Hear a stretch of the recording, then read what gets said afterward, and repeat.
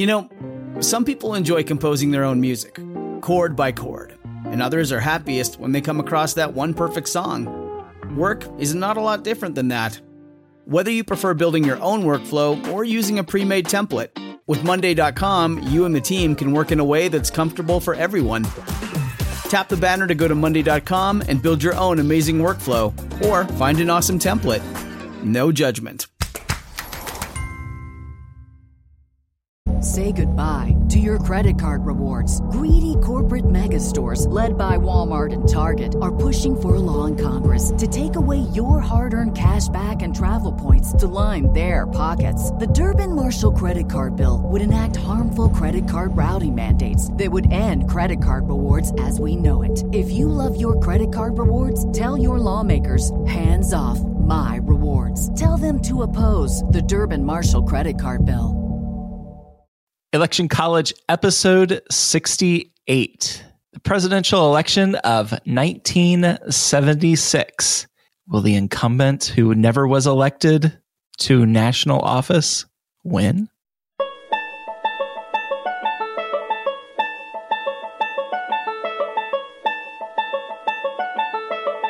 Let's throw a political party. Face it, the political scene sucks, but did it always? It's time for Election College, and class is in session. Now, your hosts, Jason Goff and Ben Smith.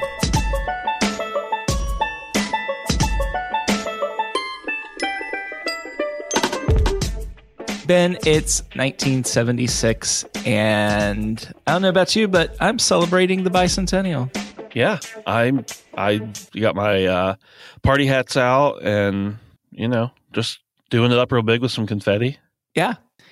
A certain one of us named me actually was born in 1976, and I always kind of felt special because, hey, I had a groovy little, it is the 70s, so I can say groovy. Yeah. A groovy red, white, and blue birth certificate that said, hey, Jason was born in 1976. Woohoo. Did you really? I didn't know they did such a thing. Yeah. And I think they even had special baby blankets and the whole bit. It was kind of a big deal. Man, I know they do like New Year's baby outfits and stuff.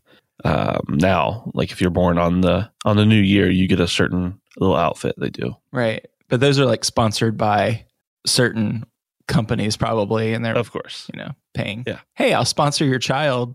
Will it be a Gerber baby? Right, exactly. Hey, Gerber, now pay election cut now. So 1976, this is a pretty big deal. I mean, bicentennial, the world was looking to the United States as a leader in having a democracy, and it seems to be working. Yeah, and 1976 is huge with the bicentennial, and Gerald Ford is front and center with all sorts of crazy events going on and celebrations, just right out there in front of everybody on national television all the time. It's a cool time. The only thing that isn't cool, though, is if you're Gerald Ford and you succeeded Richard Nixon after resigning, let's just call it like it is, in disgrace. And Ford pardons President Nixon like a month after he's inaugurated. So no matter how you feel about that, whether it's like, okay, well, he's the president, I'm going to go ahead, we're not going to have him go to court and get thrown in prison, things like that. I'm just going to pardon the guy and let's try to put this scandal behind us. Yeah, you've got to imagine that's a difficult situation to be in, because it's like, well, he was just the president. Maybe I should pardon him. Well, what if he actually committed some crimes? Maybe I shouldn't pardon him because that sets a bad precedent. But I know if it were me, if I became the president, is there like a way? I know you can like pardon people. Is there a way you can like condemn people? Because I know this name is going to bring up some bad feelings for you, Jason, but I'd probably go back and condemn, what's that guy's name? Dang it. Don't even say Aaron Burr. I actually can't remember. Is it Aaron Burr you're talking about? It's Aaron Burr. That's what I'm talking about. Did you? You just opened up a whole bunch of wounds that were just beginning to close up and heal. I would do the opposite of pardon Aaron Burr posthumously. Is it posthumously or posthumous? Oh, that's a good question that I don't know the answer to. We're trying to get some Twitter engagement, so we'll see who corrects us on that. There you go. So Gerald Ford pardons Nixon, and you've got people on the left and people on the right saying, Jerry, idiot, you shouldn't have done that. Why did you do that? And they're just going after him. And on the Republican side, you've got Ronald Reagan, who was the former California governor. He's all up in Jerry's business saying, you shouldn't have done that. You're not a true conservative. I'm going to run up against you and win. And then you've got, well, of course you've got the Democrats. So do we want to dive right in and talk about who's running against Gerald Ford? Yeah, I think so. And then first I'll say that if it hadn't been bad enough that Gerald Ford was part of the administration, the same administration as Nixon, and just by default, he kind of looks guilty of something, even if he's not, the fact that he goes and then pardons the man really helps taint his image. So anyway, yeah, right into the Democratic Party here. Yeah. So, well, we all know the name Jimmy Carter, right? Mm-hmm. And he is a former state senator. Keep in mind, state senator. And he was the governor of Georgia. So he is also known as a peanut farmer, which is kind of cool. Yep. And he was known for being the good Christian candidate. Yeah, and on the national scene anyway, he's pretty unknown. I mean, he's a pretty big influencer in his state, obviously, but he's not one of those governors that's always making the news and that you know of pretty much from the time they're elected in that position. So it becomes really interesting when he throws his hat in the ring and starts gaining a lot of traction. Yeah. So you do have several other Democrats who are like, yeah, we're going to do this. We're going to run too. You had Harry M. Jackson. He's a senator from Washington. Congressman Morris Udall from Arizona. Another familiar name, George Wallace, Alabama. He is back in action. And then a very familiar name, California Governor Jerry Brown. So those guys, actually, it was anybody was considered a likely candidate over Carter. But you got the scandal going on, right? And anybody who was an establishment candidate is going to be not very popular at this point. So go Jimmy. Yeah, and he's a smart dude because he actually takes advantage of the fact that, hey, I couldn't have possibly have been involved in any of that stuff that happened. I wasn't even around. I was farming peanuts. Come on. Senator Henry Jackson decided, you know what? The Iowa caucus and the New Hampshire primary, I'm probably just not going to compete in those, which, now we would definitely consider that political suicide. It was even a bad idea at that point. And so Jimmy Carter won pretty handily because he's a little closer to being conservative, and all the liberal folks split their votes right across the other candidates. So he did pretty well there. Yeah. One of the crazy things about the primary, especially for the Democrats, is this is where we've taken on this, hey, we're going to have a primary or a caucus in every state. Mm-hmm. So by the time you get to the convention, you pretty much know who's going to be the candidate. So some of those guys who were like, Carter is a peanut farmer from Georgia, don't vote for him. They started a ABC movement, which was anybody but Carter. And so you got this alliance between Senator Frank Church and Jerry Brown, the governor of California presently, as well as back then. Interestingly enough about Jerry Brown, Ben, did you know that he was the youngest governor of California ever, and now he's the oldest governor of California ever? I wonder how many. I didn't know that. No, I wonder how many governors there were in between his earlier terms and now his later terms. Yeah, there's quite a number, and it's an off and on thing. But right. Anyway, which, hey, listeners, if you want us to talk about governors in the future for Election College, let us know. That might be an interesting topic. It would be. Anyway, all these ABC campaigns against Carter fall short because Jimmy, he got the delegates. Yeah, by June, when the Democratic convention came around, Jimmy Carter definitely has the nomination on the first ballot. And then he picks a senator from Minnesota, Walter Mondale. And he is a guy who was kind of a protege of Hubert Humphrey, which we've talked about before, obviously. And he's just a good, solid running mate. What about the Republican Party, Jason? Do you think we should scoot on over into them? Yeah. I guess we've already kind of given a little bit of it away, but you got Gerald Ford, the incumbent, the president, who was never, ever, ever elected to national office, but he finds himself the president. So what about this guy?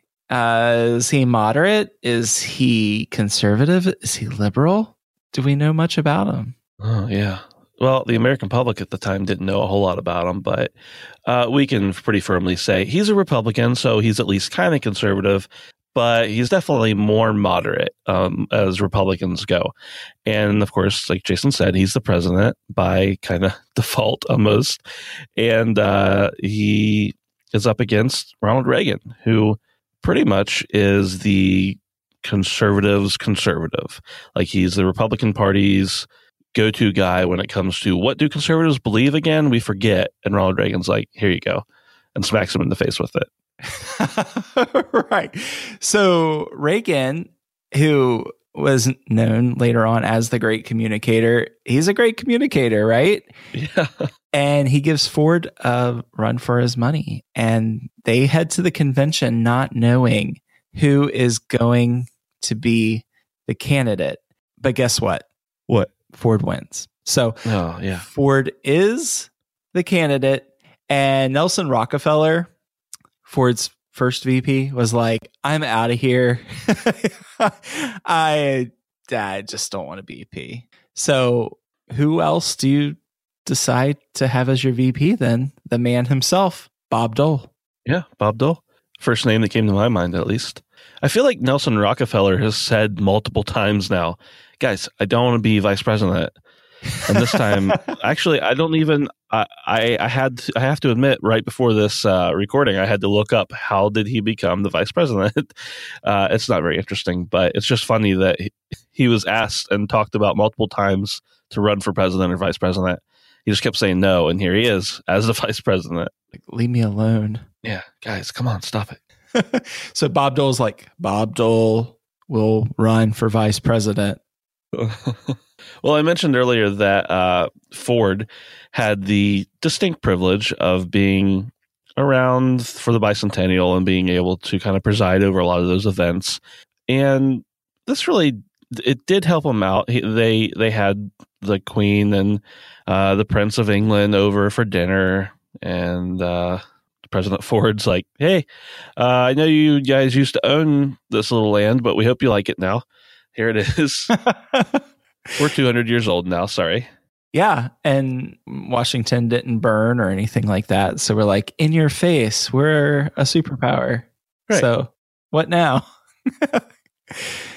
So Jimmy Carter, he is like, I am a reformer. I am as white as I can't think of an analogy. So he's doing okay. Yeah. And he's like, I am in no ways one of these Washington crazy people who has an agenda. I am your man. So vote for me.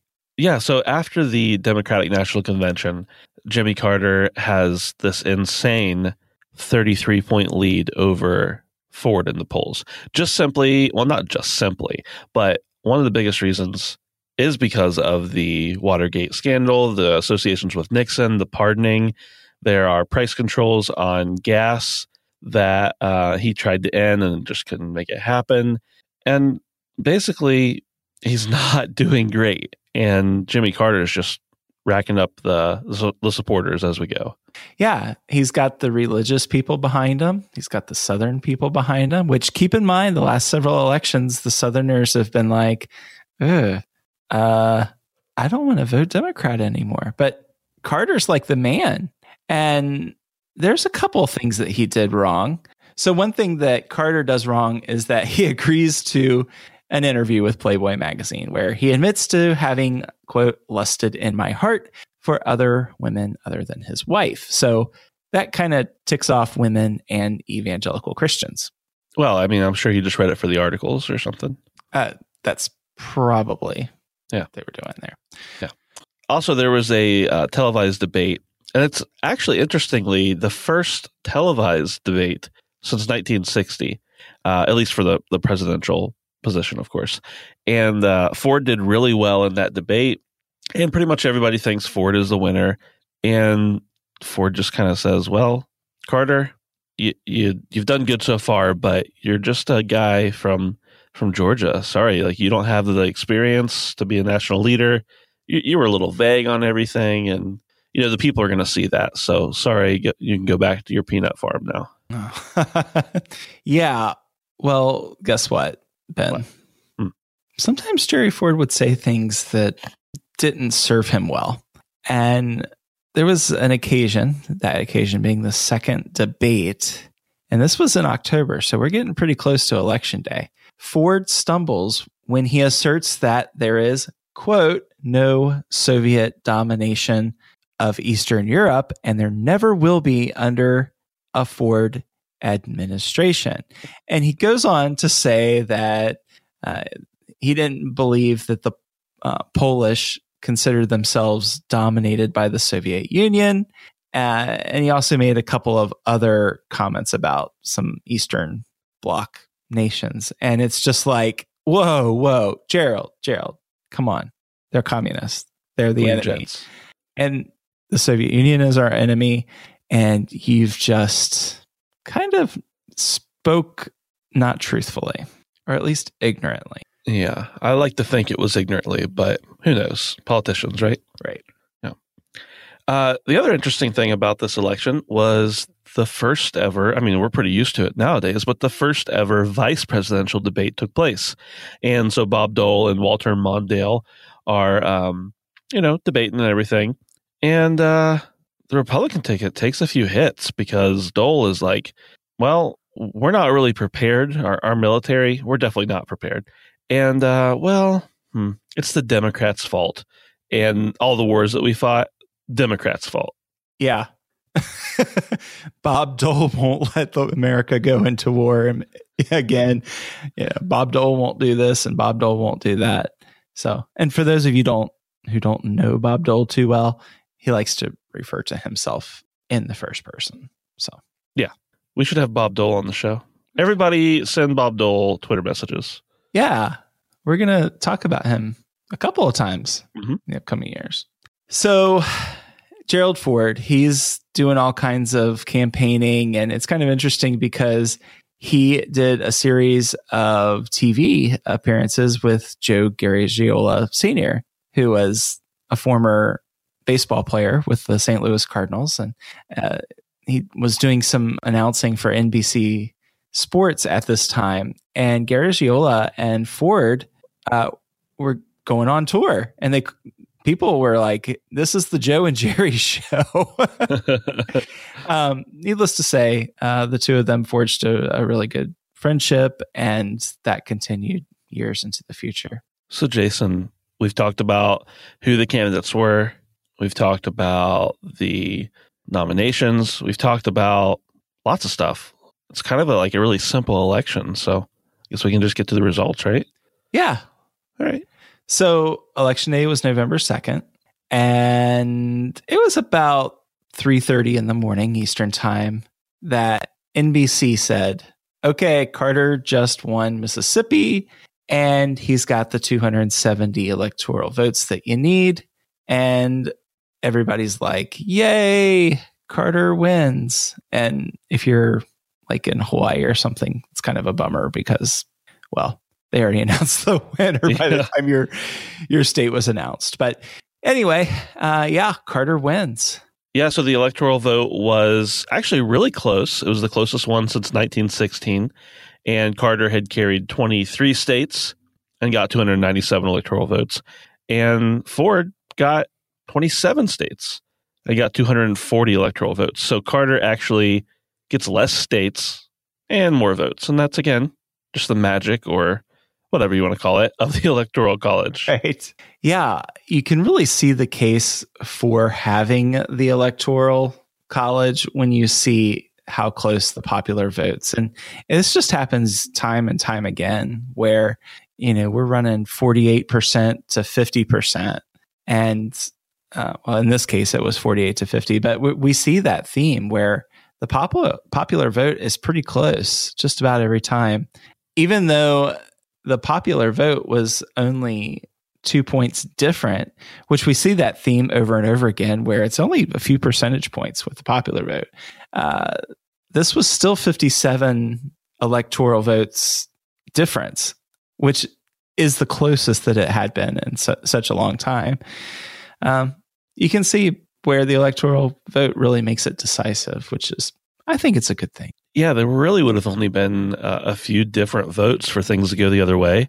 It looks like 3,687 votes in Hawaii, plus 5,559 votes in Ohio.